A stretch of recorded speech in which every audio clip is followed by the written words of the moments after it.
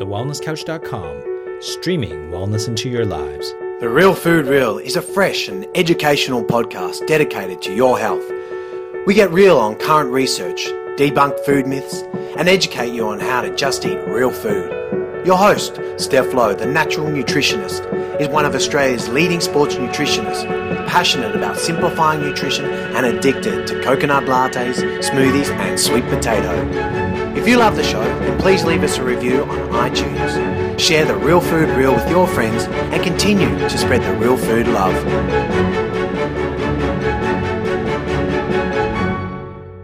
In episode 133 of The Real Food Real, we are joined by Angela Poff, Research Associate from Dom D'Agostino's Laboratory of Nutritional and Metabolic Medicine.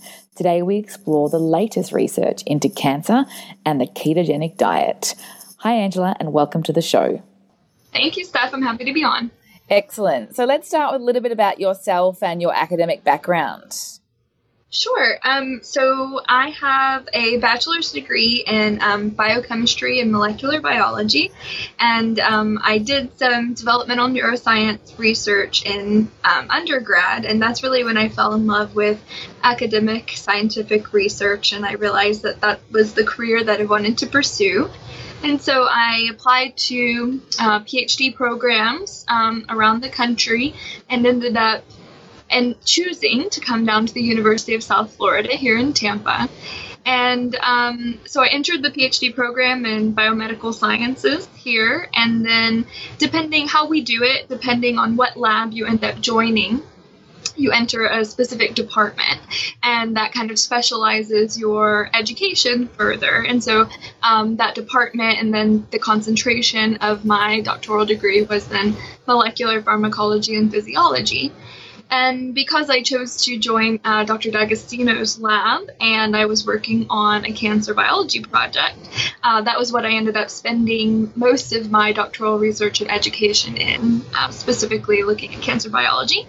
And I worked on looking at the ketogenic diet and hyperbaric oxygen therapy in a mouse model of metastatic cancer. And I've actually stayed here in the lab. I really enjoy the kind of work that we do and the various projects that we have going on. And so I stayed as a postdoc here in the lab and then transitioned into a research associate position. And so I've been at the University of South Florida ever since I came, and I really just enjoy the kind of work that we're doing.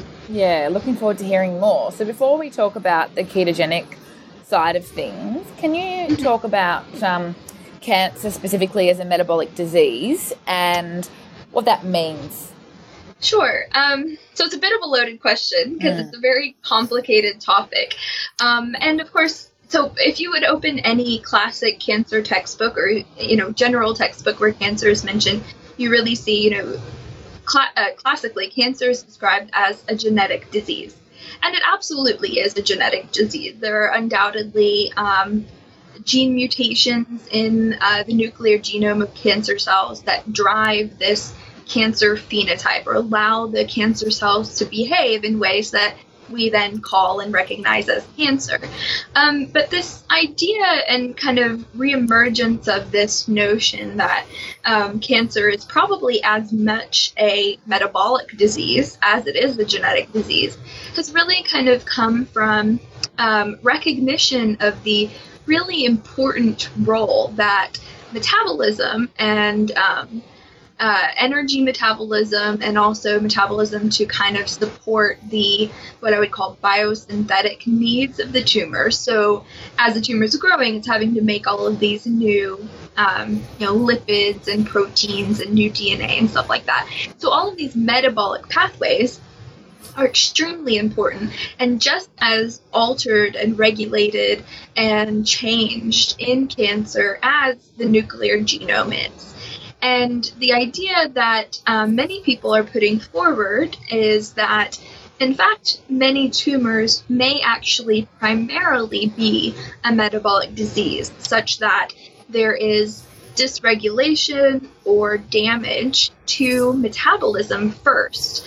And then that is actually the initiating cause of the cancer origination. And then you subsequently see this acquisition of the genetic mutations that also contribute to cancer being cancerous. And so it's basically just this idea that maybe in many or even most tumors, there's actually an upstream metabolic dysfunction that induces the cancer phenotype. And so that's this idea of cancer as a metabolic disease. Yeah, fascinating. So to clarify, do you think the metabolic condition switches on those gene mutations? So there's absolutely evidence that it goes both ways. Okay. So we know that you can alter metabolism and cause changes that then are able to turn on those mutations. And the reverse is true. The acquisition of many of these mutations also control the metabolic pathways. And so it's really, honestly, it's very difficult and perhaps even fruitless to try to separate metabolism from genetics, because honestly, we're talking about the same pathways. So the same, proteins that are mutated in tumors are driving both gene signaling and metabolic changes. And so it kind of, the difference though just comes back to this idea that the initial insult, rather than this kind of random acquisition of damaged genes, that rather we have an acquisition of damaged metabolism, and perhaps specifically damage to the mitochondria, which of course probably all of your listeners know is the organelle in our cells that makes energy. And then that energy is required to control and provide the energy currency to drive all cellular processes. And kind of the key link there is when you have energy failure within a cell, it becomes very difficult to maintain normal function and protect the nuclear genome. So DNA repair is a very energetically demanding process. And if you have energy failure, you're not capable of maintaining normal cellular function. And maybe that is why we see that these cells can then acquire these genetic mutations and then go on to become cancerous. And that's kind of the idea. So like I said, it's a little bit complicated, but that's the overall arching idea. Yeah, fascinating research. So just to backtrack for a second, do you have any thoughts on why when you open those textbooks it talks about being only a genetic disease? Is this old science? And then what's the timeline like between what we now know about the metabolic disease side of things? Sure. So it's very interesting because actually this abnormal metabolism was one of the first things that was ever really known about cancer. So very early in the story of people looking at cancer and doing cancer research, Dr. Otto Warburg in the earlier half of the 20th century found that tumors and cancer cells very consistently have altered metabolism. And that phenotype that he described, which is called the Warburg effect, is that tumors will upregulate some kind of what we would consider more primitive energy pathways. They're utilized in our cells normally, that would be glycolysis and fermentation. So you've maybe heard those terms before, but these pathways are typically used in our healthy tissues only when oxygen is limited. So perhaps during extreme exercise or something like that. Normally, at the end of these pathways, at the end of glycolysis at least, you would then continue shunting your metabolites that are going through these pathways into the mitochondria.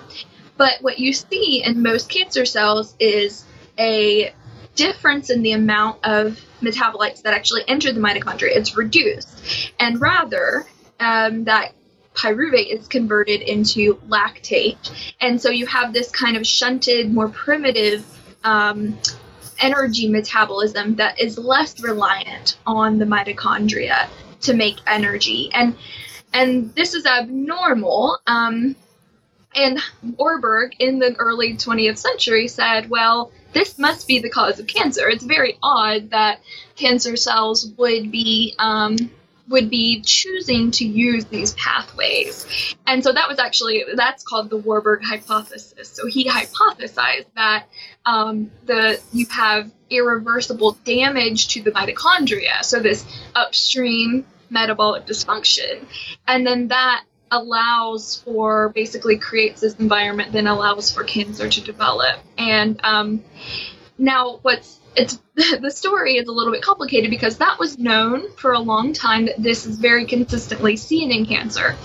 But then when and I say we, not me, but back in the 50s and to 70s perhaps, when they started really discovering that the nucleus and the genome was chocked full of these mutations in cancer cells, I think it just kind of became this clear, this has to be, the cause of cancer. Clearly, this is a major discovery. It was a huge difference between cancer cells and normal cells. And so everyone kind of jumped into this new finding and said, we've got to start studying this now. And it's really dominated cancer research for the past 50 years. But there's been a reemergence within probably the past 10 or 15 years of interest back in this idea of metabolism because in part because a lot of the efforts to try to target these genetic mutations have really not been nearly as successful as hoped for. And then also just furthering our knowledge base, understanding how important metabolism is in this entire condition. And to complicate the story a little bit more, essentially, Warburg thought the cancer cells must be making energy this way because their mitochondria are damaged.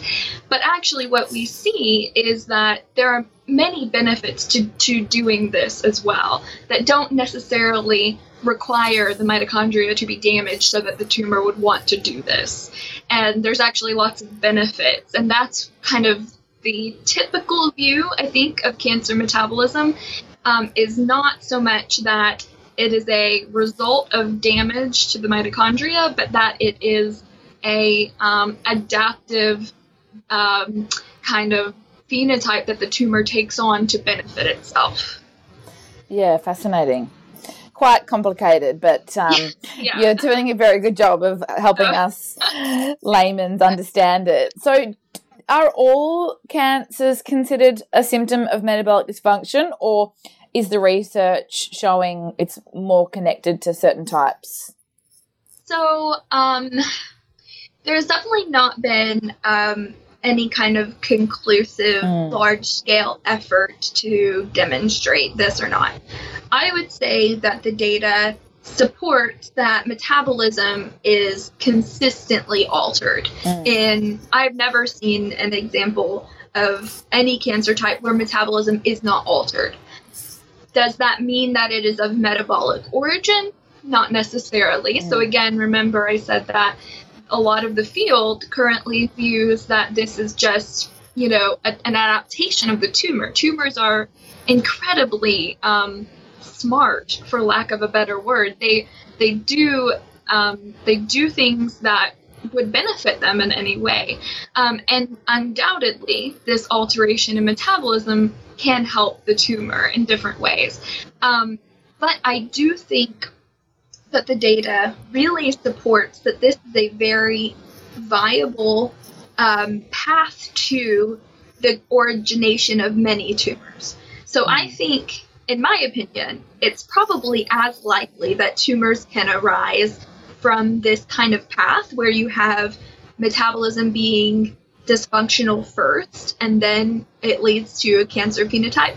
I think that's as likely, perhaps even more likely in a lot of cases, than the kind of typical view, which is this random acquisition of these genetic mutations that then allow cancer to occur.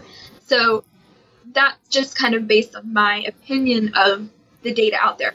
I do not think all tumors arise from some metabolic dysfunction. You can clearly create tumors by specifically altering genes initially, and you can even do that, artificially. And so it is not perhaps as clear and as well laid out as maybe some people kind of present or suggest or would like to believe. But I think there's a very good chance that many tumors, maybe even most tumors, arise in this way and are of metabolic origin. I don't think all of them are.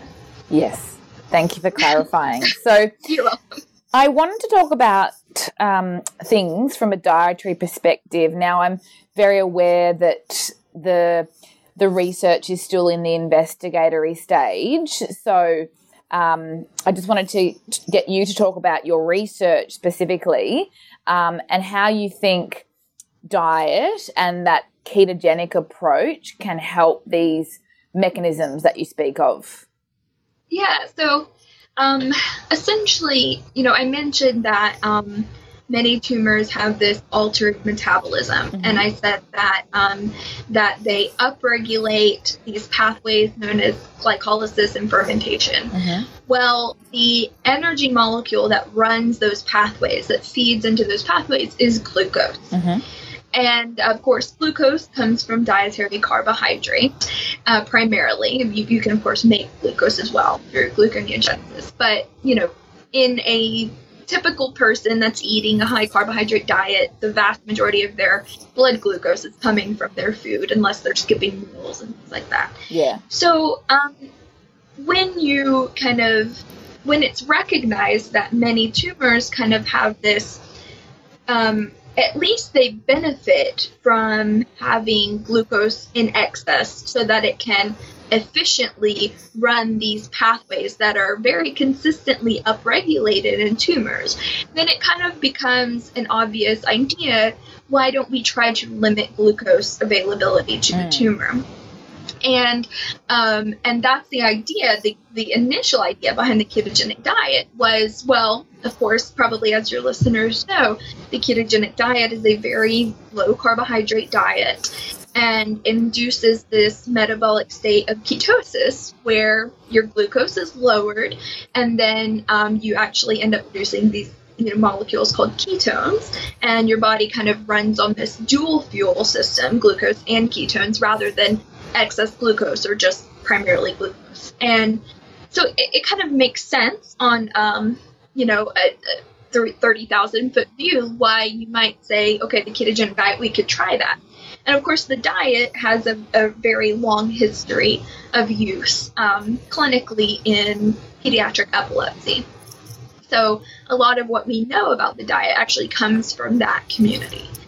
And what's interesting is, when this was starting to be investigated, it was becoming clear that this is effective in many animal models. So as you mentioned, the research is definitely in the investigatory stage. There have not been large-scale human trials or conclusions from human trials yet, and we're moving towards that, which is exciting.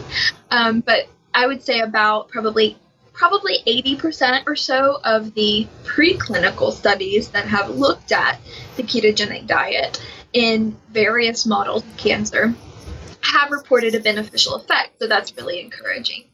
But what's interesting is we're seeing that the story is more complicated than just this simple reduction of glucose availability to the tumor. And when you think about the many, many things that are changing metabolically and physiologically when you change over to this new metabolic state, it's not perhaps surprising that there are actually many potential ways that this effect is being induced. And so I could kind of run through a list if you're interested, but essentially we're seeing that there's many ways ketones themselves in certain models can elicit direct anti-cancer effects. This is definitely not universal. There are some cancer cells that do not exhibit this. There's even a small number that seem to benefit from ketones. So again, it's really important that we study this quite well before, it goes into clinical trials and into clinics. But the majority of the studies that have looked at this specifically, I would say, have revealed that in certain models, ketones themselves can even hurt the cancer directly. And it's really not clear why, but they are known to alter gene expression. They're known to inhibit inflammation. They have a variety of signaling properties that might kind of account for that. So honestly, there's probably a dozen different mechanisms that are maybe coming into play when we talk about why the ketogenic diet might be helping in the situations that it is helping. Yeah, I think that's really important to clarify because, it's become more of a popular conversation, especially in the last few years. And I think largely we hear about the role of glucose, obviously, as you say, with upregulating glycolysis and fermentation. But clearly there's a lot more to it which needs to be studied further. I wanted to get your thoughts, though, on the emergence of exogenous ketones. I'm sure you're well aware of what's happened in that space in the last couple of years.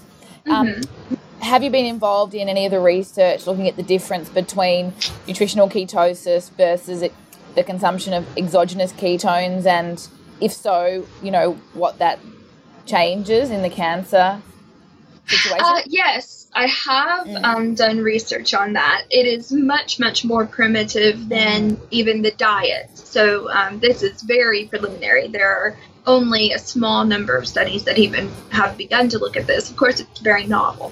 I did perform a study looking at what was a ketone ester. And so this is it's not the type of ketone supplement that's currently commercially available. Right, yeah, not the ketone salts. They're more potent. So rocket fuel. Yeah, yes, rocket fuel, exactly. So they go through a little bit more safety testing and things like that before that could be utilized. But we used it in our mouse model. And keep in mind this is one mouse model of one type of cancer. But in our model, the ketone ester just applied on top of a standard rodent chow, which is a higher carbohydrate diet, was actually the effect was very similar to when we tried the ketogenic diet. So, but it kind of makes sense though, because we do know that exogenous ketones can mimic many of the metabolic and physiologic effects of the diet.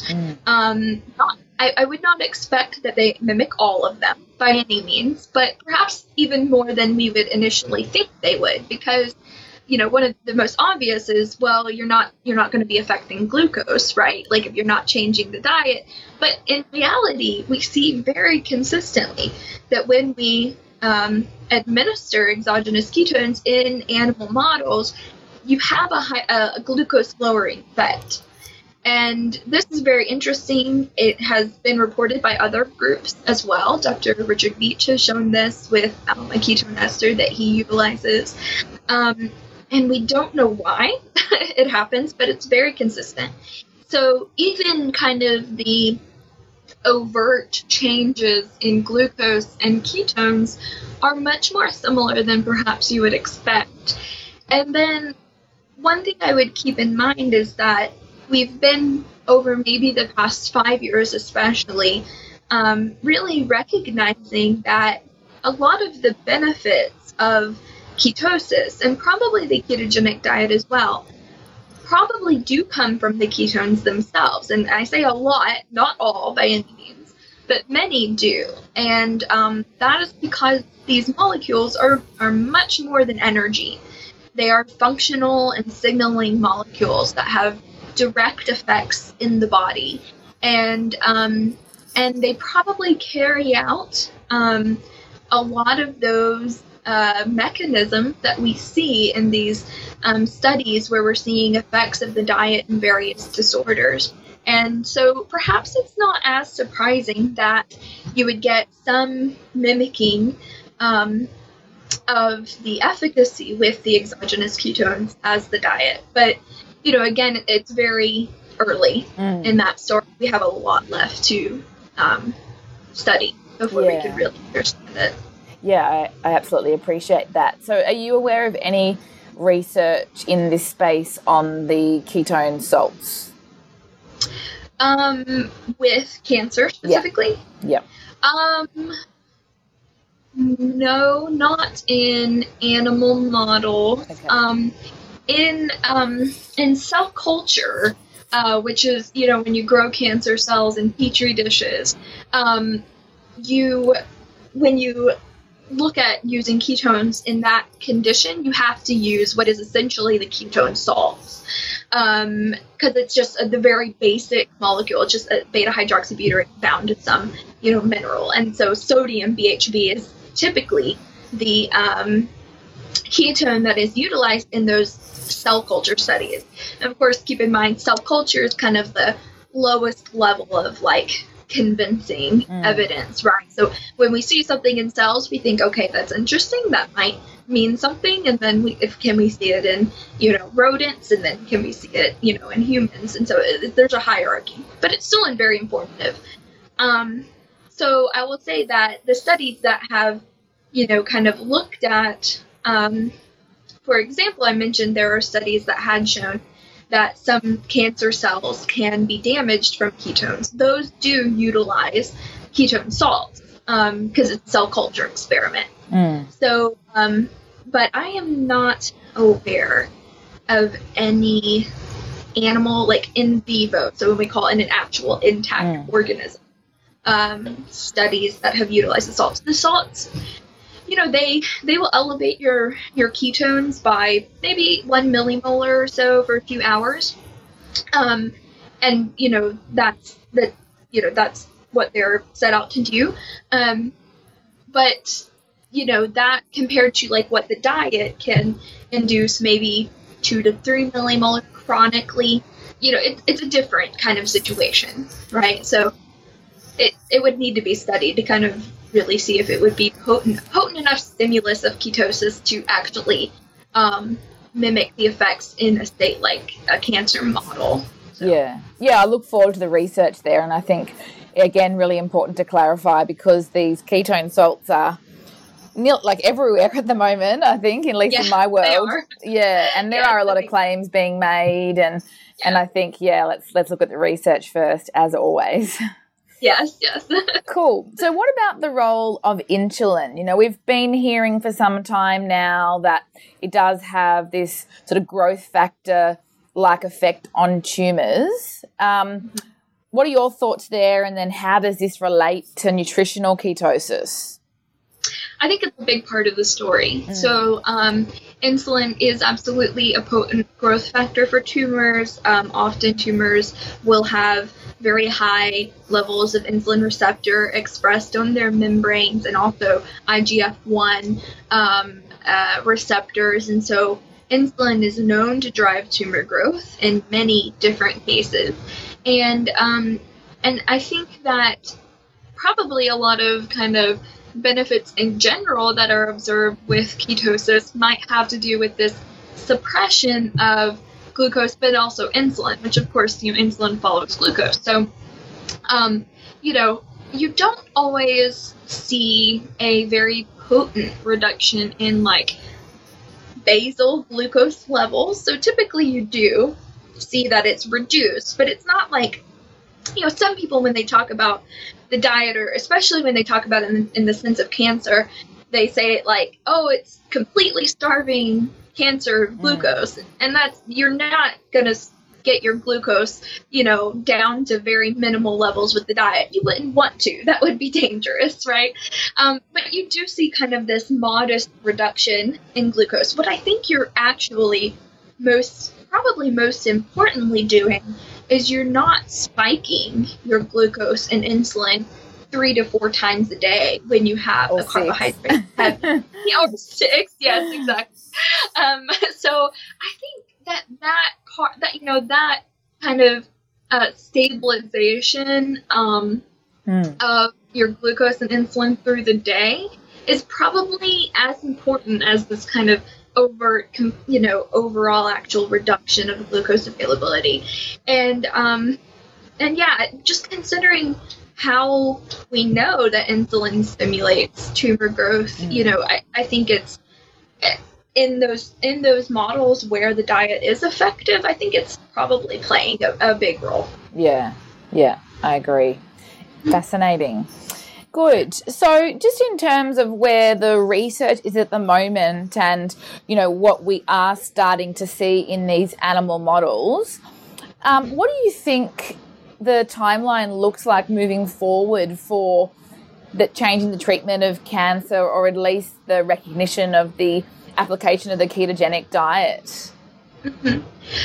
So, it's been very encouraging that this conversation has gotten a lot more attention over the past, even, since I got into this field. When I started, it was extremely fringe, and, not many people were talking about it. It was very uncommon to hear of physicians who have even heard of this. And now the conversation has really grown. And that's because over the past few years, we've had lots of new research coming out in preclinical, models kind of supporting that, we need to investigate this further. And so because of that, now we probably have maybe close to 15 clinical trials across the United States. And I know that there are other trials going on in Europe and elsewhere as well, evaluating the diet in different cancer models. A lot of it right now is still in brain cancer, because that's where most of the preclinical work has been. And then also, brain cancer, unfortunately, standard therapies are quite lacking for that. So that makes it a good candidate, right, for trying something new and a little bit out of the box. And then also, kind of late stage metastatic patients where, unfortunately, they're kind of post chemo, post radiation, and they are still recurring, and there's not much that can be done with those individuals either, which is quite sad. But so most of the work in clinical trials right now that are looking in those patients. But I'm hearing of new trials kind of in progress being written up as for new projects, or I hear from a lot of physicians just wanting to learn more. I think that just overall, it's incredible that we're now in the cancer kind of community saying, okay, actually, maybe diet does matter, because for a long time, it's just been told to patients that eat whatever you can to get in calories. And while I understand the concern about cancer patients losing weight, because that can be very dangerous, especially in late stage, we need to be smart about how we're preventing that weight loss and that dangerous weight loss, and how, diet is playing a role in all of this. And so, I think that the wheels are turning, and I'm very grateful to see that more studies are being done. And I think that it's growing every day, and it really can't be utilized clinically by and large until we get those trials. And so it's critical for the field. And I think just because we're on the topic, I'd like to just make sure everyone's aware. I know I've pretty stuck with just explaining the research and everything, but I'm not a medical doctor. I do not treat patients or give advice. And so, but if someone's interested in this information, you can always go talk to your oncologist about this and see what they say, and see, if they're willing to listen to, your interest, or see if they can help you in any way where that's concerned. But, Yeah, no, I appreciate you clarifying that. Still, fantastic in terms of the fact that the conversation started and that ball is rolling. So Very exciting times. Just one or two final questions before we let you go. Are there any other therapies that you're researching at the moment with regards to cancer? So our lab is doing work in cancer cachexia. And so I kind of just alluded to this issue, which is cachexia being the wasting, primarily of concern, the muscle wasting that occurs, especially in late stage or metastatic cancer patients. And, that contributes significantly to morbidity and mortality in these patients. And we have a really fantastic PhD student in the lab, Andrew Kutnick, who is doing some really incredible work characterizing this condition in our model and then testing the potential for ketones or ketosis to slow that wasting. And so it kind of makes sense in the evolutionary role of ketosis, which is in part to basically avoid us having to break down our muscle in order to supply glucogenic amino acids to fuel the brain during starvation. And more recently, there have been some papers showing that ketones, might have these kind of specific effects wherein they can slow catabolism or muscle loss in a catabolic state. And so that's some interesting work that's going on in our lab right now regarding ketosis in cancer, but not even actually looking at effect on tumor, looking at effect on preserving the health and vitality of our bodies. Yeah. Yeah, interesting. Lots going on. And where to next for you in terms of the research? Are you on a current project or moving on to something else? So I am actually doing a significant amount of work looking at comparing kind of effects of the exogenous ketones to the diet. So like I said, we have a lot left to understand just in a healthy, normal state. Where are we seeing, overlapping effects? What's the same? What's different between these two tools to induce ketosis? And that's what I view exogenous ketones as. I view them as another tool in the toolbox to induce ketosis. And they may be useful in certain scenarios, they may not in other scenarios, but we have to do our due diligence to understand how they're affecting our physiology in a healthy state before we can kind of, continue further looking at different pathologies. So I'm doing a lot of that work right now. Wow, can't wait to hear more. It's been absolutely fascinating hearing your research and obviously your thoughts on this space. So very grateful for your time. Do you think, as you said, it's best for someone that wants to learn more to speak to their oncologist, or is there anywhere that you can direct them to you guys online? So obviously, if it's a patient, absolutely, speak to your doctor. If this is just someone who's interested in this story, there's a lot of good information online. I have a Facebook page where I like to share kind of the latest research that's out there, and you can just look me up under Angela Poff, PhD. Also, Dr. D'Agostino has a website, ketonutrition.org, and he is always collecting resources and links. That's kind of a gold mine there for information. Yeah, for sure. So I would say check that out too if you just want to learn more. Awesome. Thank you so much for your time today, Angela. It's been great to have you on the show. Thanks, Steph. It was really fun. This has been a production of TheWellnessCouch.com. Check us out on Facebook and join in the conversation on Facebook.com/TheWellnessCouch. Subscribe to each show on iTunes and check us out on Twitter. The Wellness Couch, streaming wellness into your lives. Whilst the Wellness Couch presenter endeavor to provide accurate and helpful information to their listeners, these podcasts cannot take into account individual circumstances and are not intended to be a substitute for health and medical advice from a qualified health professional. You should always seek the advice of a qualified health professional before acting on any of the information provided by any of the Wellness Couch podcasts.